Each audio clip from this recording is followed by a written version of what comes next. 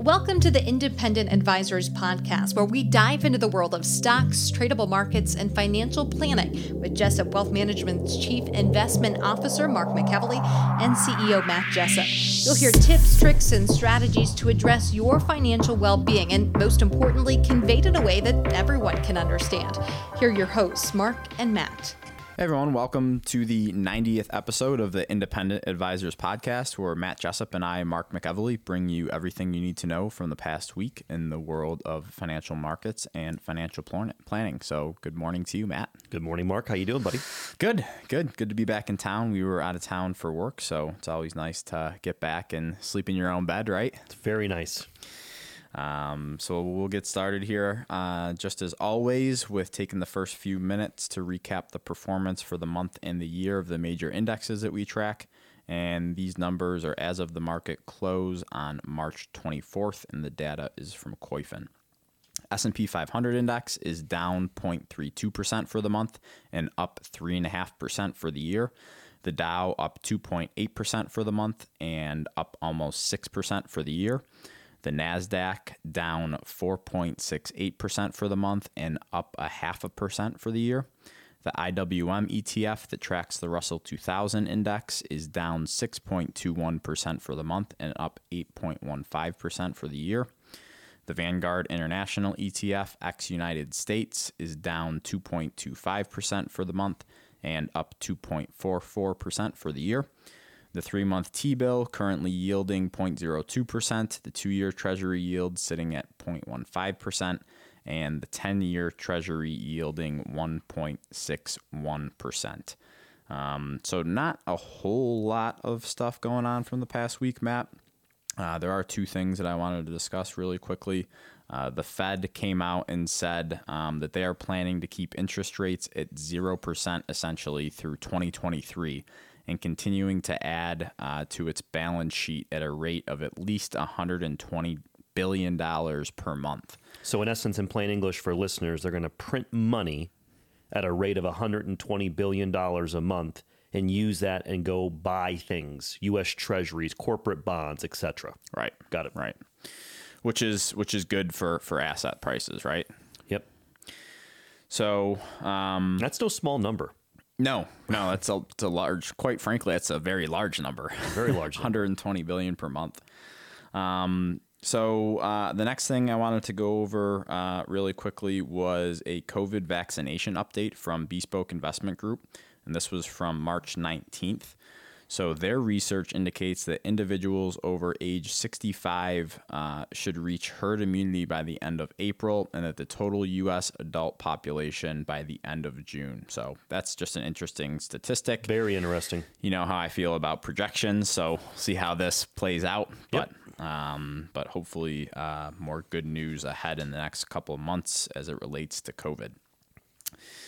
So moving on to tweets, articles, and research from the week that caught our eyes. Matt, I just wanted to bring this up again since we talked about the Buffett indicator last week. That was fun. I'm glad we got that question submitted by Mark. Yeah, so if people want to hear that conversation about what the Buffett indicator is and how that works, you can go back and listen to episode 89. And it's at the very, very end. Yeah. Yep.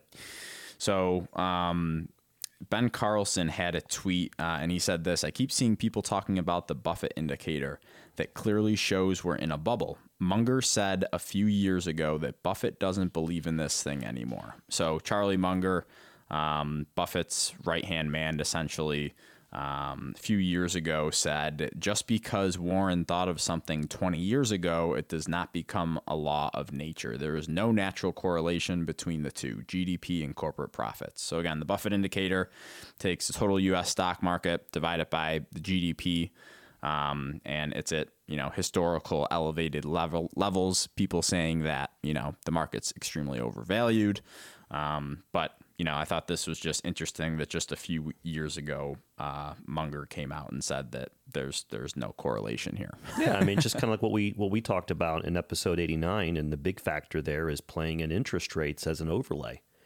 And, you do that, and you look at the interest rate environment back in 2000, 2001, and overlay that to now, I think it completely blows that narrative up. Yeah, I agree. The next thing I had, Matt, was a excerpt from a blog written by Charlie Bilello titled "What's the Best Hedge Against Inflation?" and just wanted to read a couple lines from this.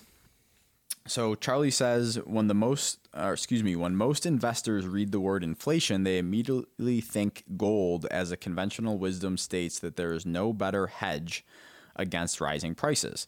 Is this true? Let's take a look. Since 1975, gold has advanced 846% versus a 407% increase in the Consumer Price Index, which is the benchmark for inflation, right? Mm-hmm.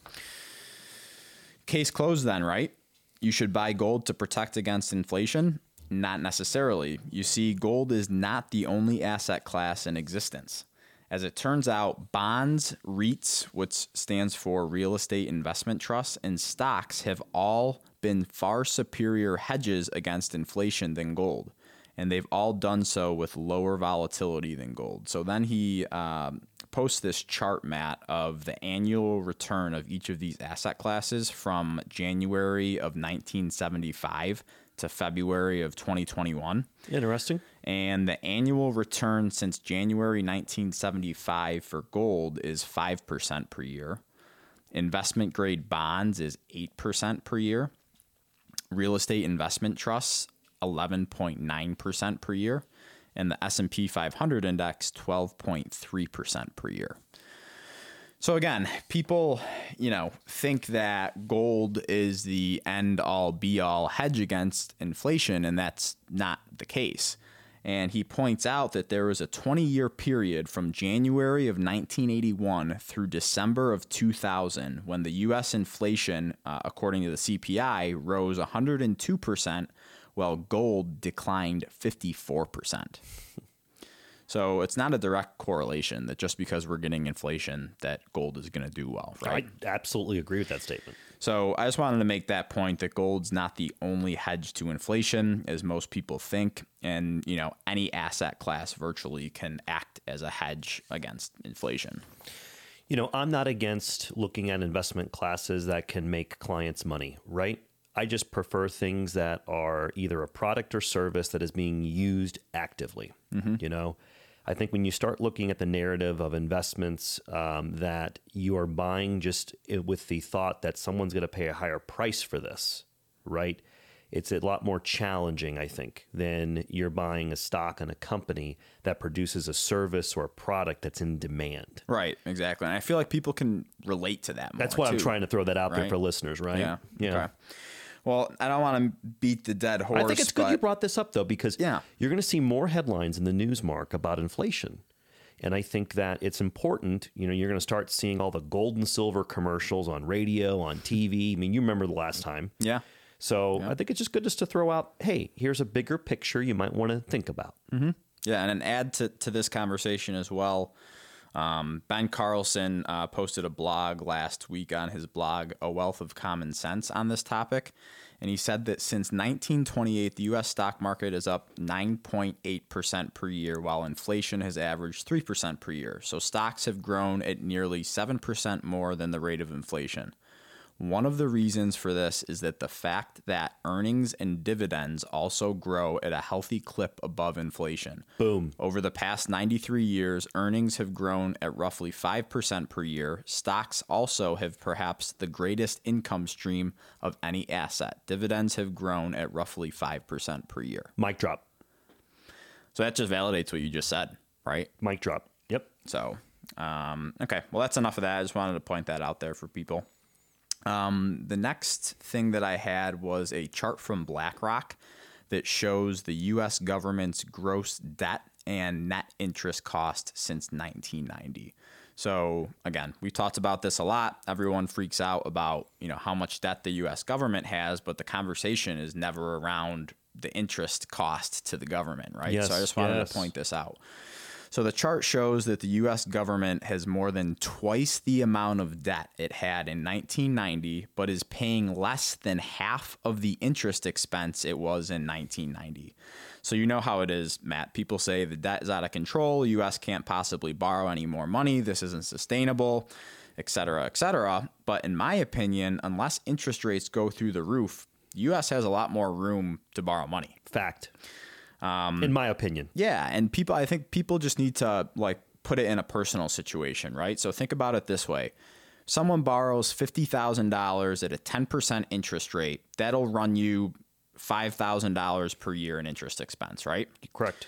Scenario 2 is that you borrow $100,000 at a 3% interest rate. That will cost you 3% per year in interest expense. So you have double the amount of money you're borrowing, but because the interest rate is low, the expense is lower, right? Now think of this. You got the 10-year treasury sitting at 1.6%, right? Mm-hmm. And a lot of the debt that the U.S. carries doesn't go out that far. Right. I mean, they have treasury notes that go out up to 30 years, but that's not a bulk of the debt that's been issued by the government. Right. It's all short term. Right.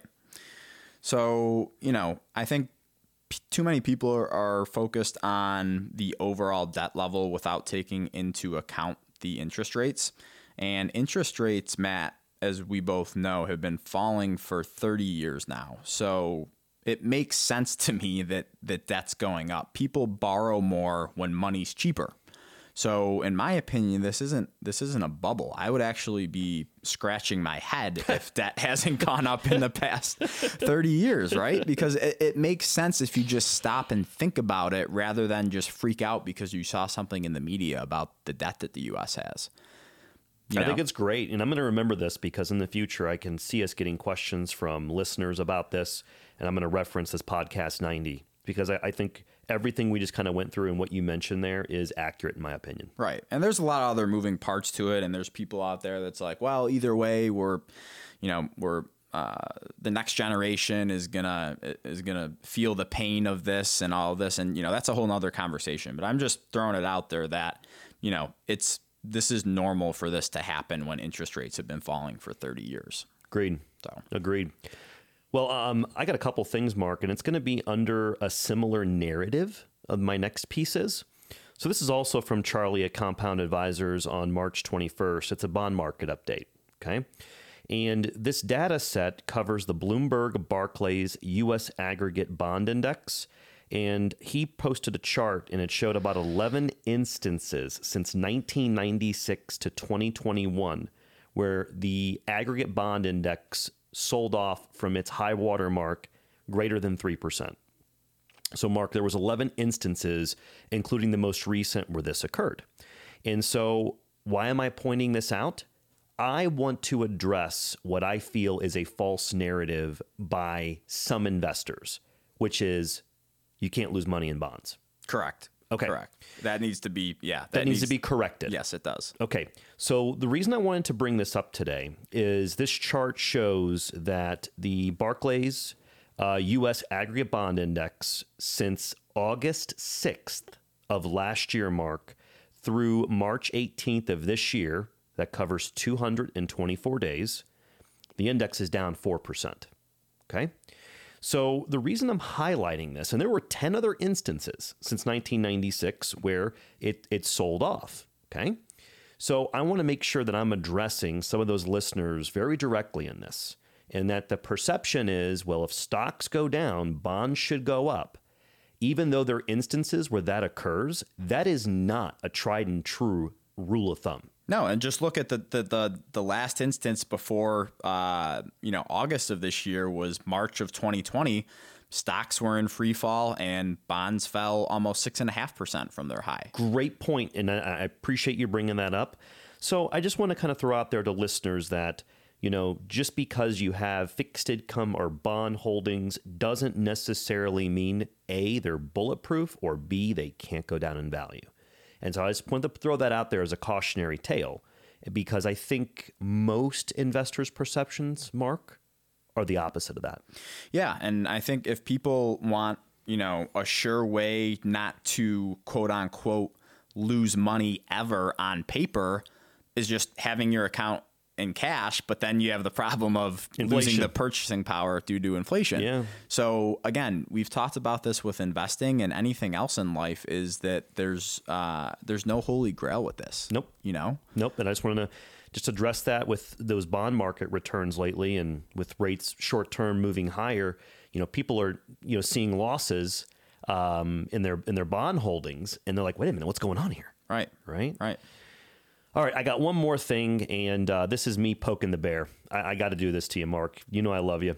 So this was a tweet from, it's got a funny handle. The gentleman's name is Wall Street Jesus, okay? But he got tons and tons of followers. He posts a lot of different things. So he posted this on March 19th, and you ready for this? It's the Goldman Sachs S&P 500 Index targets, okay? It gets better, my friend.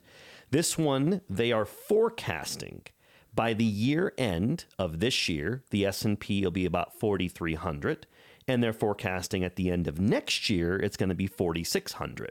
But you know what really, really grinds my gears with this, okay? So they have, for example, the largest S&P 500 index holding is Apple, okay? So you can go online, listeners.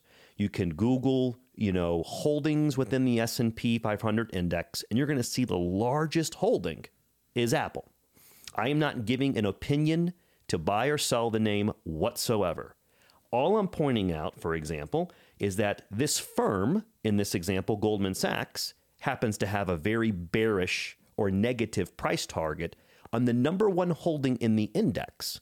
So, Mark, do you even think it's realistic that these targets could be reached without participation of the largest holding in a market-weighted index? And I'm going to wait. I just think there might be a little bit of disconnect going on at Goldman Sachs right now. Two people saying two different things. Quite interesting. It is. And the other thing I want to throw out there is this. They show this hypothetical chart, and they show like these linear lines from today to the end of 2021 and a linear line from the end of 2021 to the end of 2022. And you and I both know if it were just an easy peasy linear line, a lot more people would be in the market and the returns would be a lot less like we talked about in the past. Right. I don't think I'm ever going to be able to wrap my head around price targets and why. Well, I can tell you why they occur because it makes news, right? Gets media attention, but it's just like, how can you sit there and say, by the end of 2022, we're going to be at 4,600. We might, but we might not be, right? I think it's just, I think we're mature enough to know that we can't predict the future. Exactly. And, this is just one of those things that more price targets that I think you don't put any weight to. It just I saw that and I knew where they were at on the largest S&P holding, and I thought to myself, oh my goodness gracious. Yeah. Talk about a disconnect. Well, the group obviously is not on the same side as whoever the Goldman analyst is with the price target on Apple. Yeah, I just thought it was interesting. So, very interesting. Well, I'll send it back to you, Mark. Okay. So we're going to go ahead and move on to the financial planning topic of the week. And I think this will be a fun one for people, Matt. So it comes from a brief video created by Peter Lazaroff and Sarah Gelsheimer from PlanCorp. And they have a conversation about how to save if you're expecting a baby.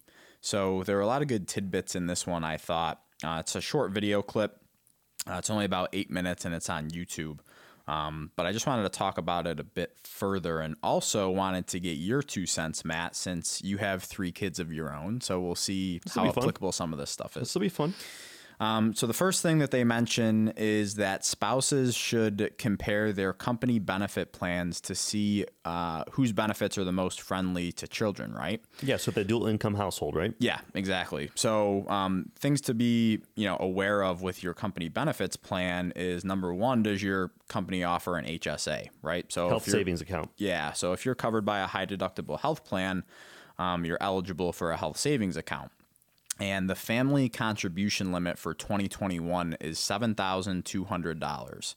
So this amount can be rolled over from year to year if you don't use it, but it's an extremely cost-effective way to pay for medical costs for your baby because it's all tax-free money, right? So you contribute to it pre-tax, And then if it's used for qualified medical expenses, then that's tax-free as well. Yes. So this is a really, really good way. You don't have to fund it all. You don't have to do all $7,200, but maybe you put a little bit in there so you have access to some tax-free funds to take care of medical expenses for your new child. The other thing, Mark, is more and more of these HSA custodians are giving or allowing the ability to invest that balance, kind of similar to a 401k or 403b. Right. So that's another potential positive there. Right.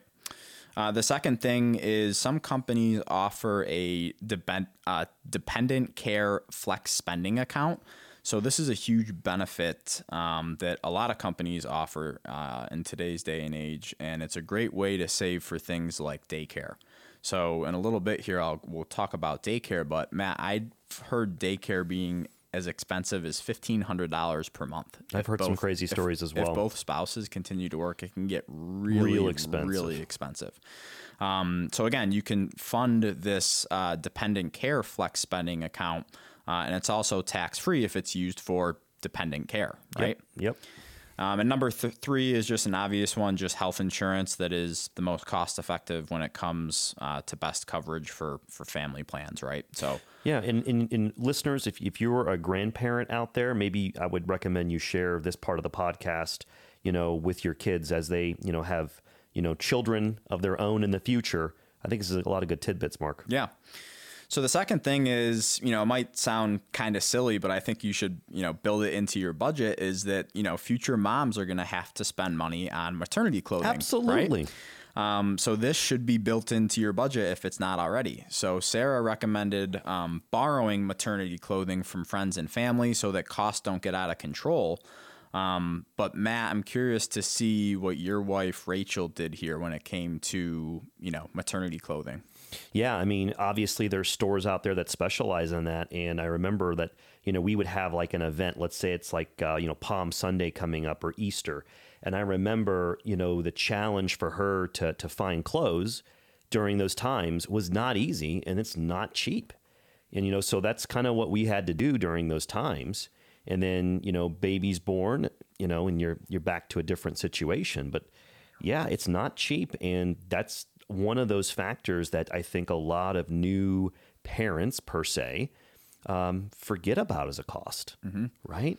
I mean, think about all this stuff. I mean, car seats these days are outrageous. Strollers, outrageous. It's crazy. Right. That's why it's good to have a good baby registry. You right? got it. Throw a party, pop some champagne. Yeah, exactly. So yeah, and that'll depend too, if you're planning on just having one child, then maybe it makes sense more to borrow from family or friends. But if you're expecting to have, several children, then maybe, you bulk up with your first child and then just reuse that stuff when you get pregnant for the second or third time. Absolutely. I know there's a lot of friends groups on Facebook that has been useful for Rachel with similar instances in the past. So that's another area I would recommend that listeners maybe find those connections. Yeah. Number 3 kind of surrounds getting yourself prepared to have less discretionary income, right? Okay. So I'm assuming when you and Rachel first had Rowan, all of your discretionary income went towards Rowan, right? Oh, yeah. So because you have none of those, you have none of the infrastructure at your house. No, you don't have a baby crib. You don't have a changing table, right? You're not used to spending money on either reusable diapers that you could reuse or disposable. I mean, go down the list. Pacifiers. I was buying those Philips pacifiers like they were going out of style, man. Right? So it's like, it's just insane. All this stuff you just don't think about because you don't have the infrastructure. Right. So, when you find out you're pregnant, I would start saving money into an account for costs, associated with a new baby, like you just said, pacifiers, diapers, everything that comes with having a baby, costs like daycare if both parents are going to continue to work. But like we said, daycare can get really expensive depending on where you go. So I would recommend people starting off small the first few months and slowly building that account up the closer and closer you get to the due date. And like I said earlier, this is going to help people adjust to not having as much discretionary income coming in the door. Absolutely. So you're sort of prepared to deal with that drop in income every month. And I'm going to throw this out there too, Matt, that once people know they're pregnant, they should sit down and adjust their budget to prepare for what their new budget is going to look like, because it's going to be completely different from what it was without the baby. Absolutely, Mark. The other thing I'll throw out there about daycare is you got to remember a lot of these areas, a lot of these daycare centers or firms are pretty much at capacity most of the time. Now, if we have a recession, that tends to recede, but in today's age where a lot of dual income households, a lot of their kids are in daycare and it's hard to get in the queue. So then I throw this out there. This might sound a little crazy, but the minute you find out you're pregnant, you want to start talking to daycares if you're going to need one and get in the queue, get on the wait list.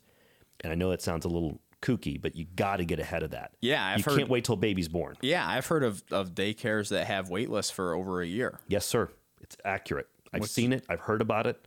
That's just insane. And the other thing I'll throw out there is just, don't belittle the fact of, what this stuff cost. And I'm going to throw out one thing I do not want listeners to skimp on, which is definitely car seats. Mm-hmm. One thing people don't realize is that car seats expire. Shocker.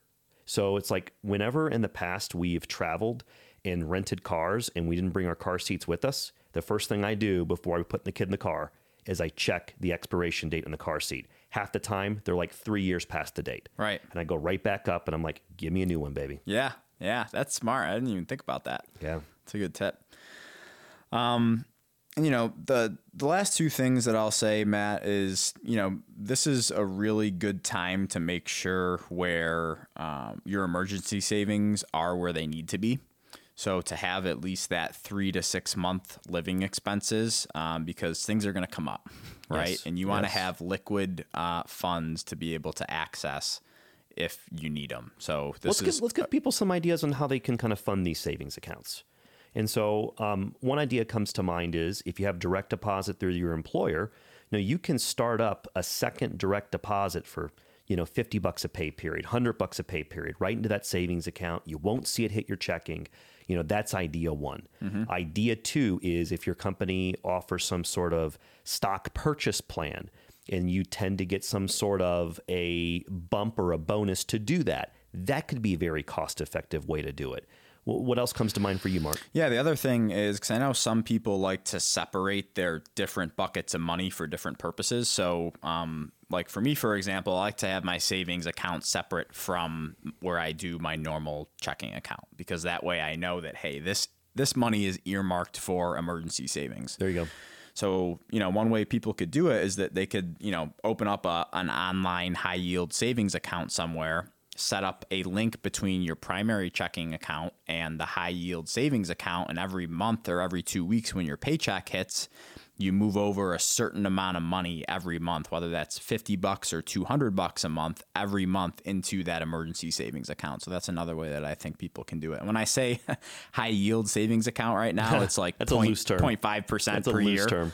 I think when I started mine, it was a couple of years ago, it was at 2%, and I was excited about that. But with interest rates coming down, they've come down. But again, the purpose of this money is not to make crazy amounts of money on this, right? This is for a rainy day fund. So, just be aware that's why of that. We're and generally speaking, we recommend 3 to 4. And the only comment I would say is if you're in a profession where there is more, the income's more lumpy or not as consistent, we then would recommend to go to 5 to 6 months. Yeah. So just to throw that out there too. Yeah, I think that's good. And the last thing is think about increasing your life insurance coverage. Here we go. So I want you to talk a little bit more about this, Matt, but usually if you're working for a larger company, they offer life insurance benefits. And sometimes they'll give you, for example, 1 times your salary in life insurance, and then you have the ability to buy extra insurance through the company. But sometimes that still isn't enough. So can you kind of just give a couple minute explanation on, what we think people should have in terms of life insurance coverage, especially if they have young kids on the way? Absolutely. So as Mark said, listeners, your employer most likely offers some sort of basic insurance. And what we see as a general rule of thumb is 1 times your annual compensation. In addition, what we see with most employers is that they offer the ability to buy an additional 2 to 4 times your pay without the need to apply for your medical underwriting, which is where they're really looking at your health profile and giving you, in essence, a health rating. With that being said, that's usually the path of least resistance. Now, before I go to outside insurance, I'm going to stick with employer. The disadvantage with it is you can only raise it during open enrollment. Okay? Unless you have a qualifying event like getting married or having a baby. So you can do do it during that. Yep. So that's another thing we got to be kind of careful about. Mm-hmm. The other thing I'll kind of throw out there when it talks about personal, when we are sitting down with potential clients and we're talking about income replacement, we talk about, if something were to happen to the breadwinner per se of the household, we would need to make sure we have enough money for the surviving spouse and the children to maintain their lifestyle. And statistically speaking, 1 to 5 times someone's compensation is not going to cut the mustard. So with that being said, our practice goes off of something called a 5% withdrawal rate. So for every $1 million of life insurance proceeds, we could replicate up to $50,000 a year in the form of income. So if we're sitting down with an individual who is bringing home $100,000 a year, in just plain math, they either need to have liquid assets and or a combination of life insurance of $2 million just to replicate that. Right. And so what we normally find, and this is just my opinion and what I see, is that a lot younger couples with kids tend to be underinsured. And I see people that are older and closer to retirement overinsured because they're so close to retirement and their liquid assets are sufficient enough where they really don't need that much insurance anymore. And so I really want to target these comments towards our younger demographic on this podcast, because I really think that not only if you're married, but if you're married and you have children, you have financial dependence, you got to make sure you have an appropriate amount of insurance. In these days, you can go out, shop a temporary or a term insurance policy, and get it for 10, 15, 20 years. And generally speaking, it's very cost effective. It's just the hassle of doing it. And I get it. It's not fun. It's not fun to talk about people's mortality, but it's something you have to do. Yeah, I completely agree. And I think, people that are in the younger demographic that you're talking about, they grew up and kind of, have always thought that, insurance is a sham and you're just wasting money. And in this case, we hope that we're wasting our money with, the term insurance premiums every month, right? Yep. That you're never going to, go through an event where one of the spouses passes away. But you have to think of it in terms of, especially if you have a stay-at-home parent, you have to have life insurance on them too, because what is it worth for them to stay at home and take care of the family, to cook and to clean and take care of the household? So you have to put a value on that too. So it's not only the spouse that has the income that's bringing home the money every month, but if you have one spouse that's staying at home to run the household, you have to put a dollar amount on that. You absolutely do. And again, it's that conversation. It's not fun to talk about mortality. No, but it's a necessary one. It's necessary. The other thing I'll throw out there is if you're listening to this and you're thinking about how much life insurance you need, think about this, listener. If there's other people besides your spouse or your kids that are financially dependent on you, you need to plan for that. Whether it's a parent, whether it is a sibling, maybe you have someone in your family with special needs. There's a lot of factors also just beyond your spouse or your children who might be financially dependent on you that you also have to consider when you determine how much insurance you need. Yeah, that's a good point. That's all I had, Matt, with regards to saving with baby on the way. Do you have anything else that comes to your head that you went through back in the day that's noteworthy? I'll throw this out there. People usually ask me, Matt, how much money should I be saving for my kids' college, right? And I have a very, very loose general rule of thumb when I reply to this, which is this. I say right when the baby's born, if you want to pay for the average cost 50% of a 4-year public school, you should be thinking to save somewhere around $250 to $300 a month consistently from day one they're born until the child's 18. In very loose math, if it's invested in stock-oriented mutual funds, you should be able to pay for right around 50% of a 4-year college. Now, factors we don't know, forward-looking returns on equity mutual funds and the forward inflation on college cost. But it's just a general rule of thumb. And I guess the last thing I'll say is I want to make sure parents are prioritizing their retirement over the children's college funding.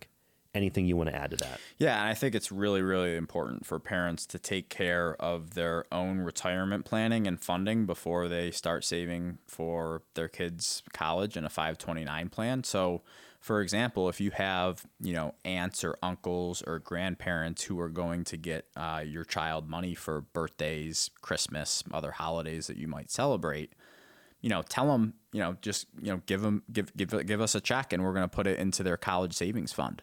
Because, they're not going to obviously appreciate it now, but down the road, if they don't have to take out a massive student loan to pay for their half of their college, that's a huge benefit for them. Absolutely. So that's another way that you can still fund your own retirement, but at the same time, money gifts that the kids get for birthdays and other holidays, you can put that money into the 529 plan to save for college. Well put. So... well, that's all I had for this week. Thank you all for tuning in to the 90th episode of the Independent Advisors podcast. Hope you all have a great weekend, and we will be back next week with episode number 91.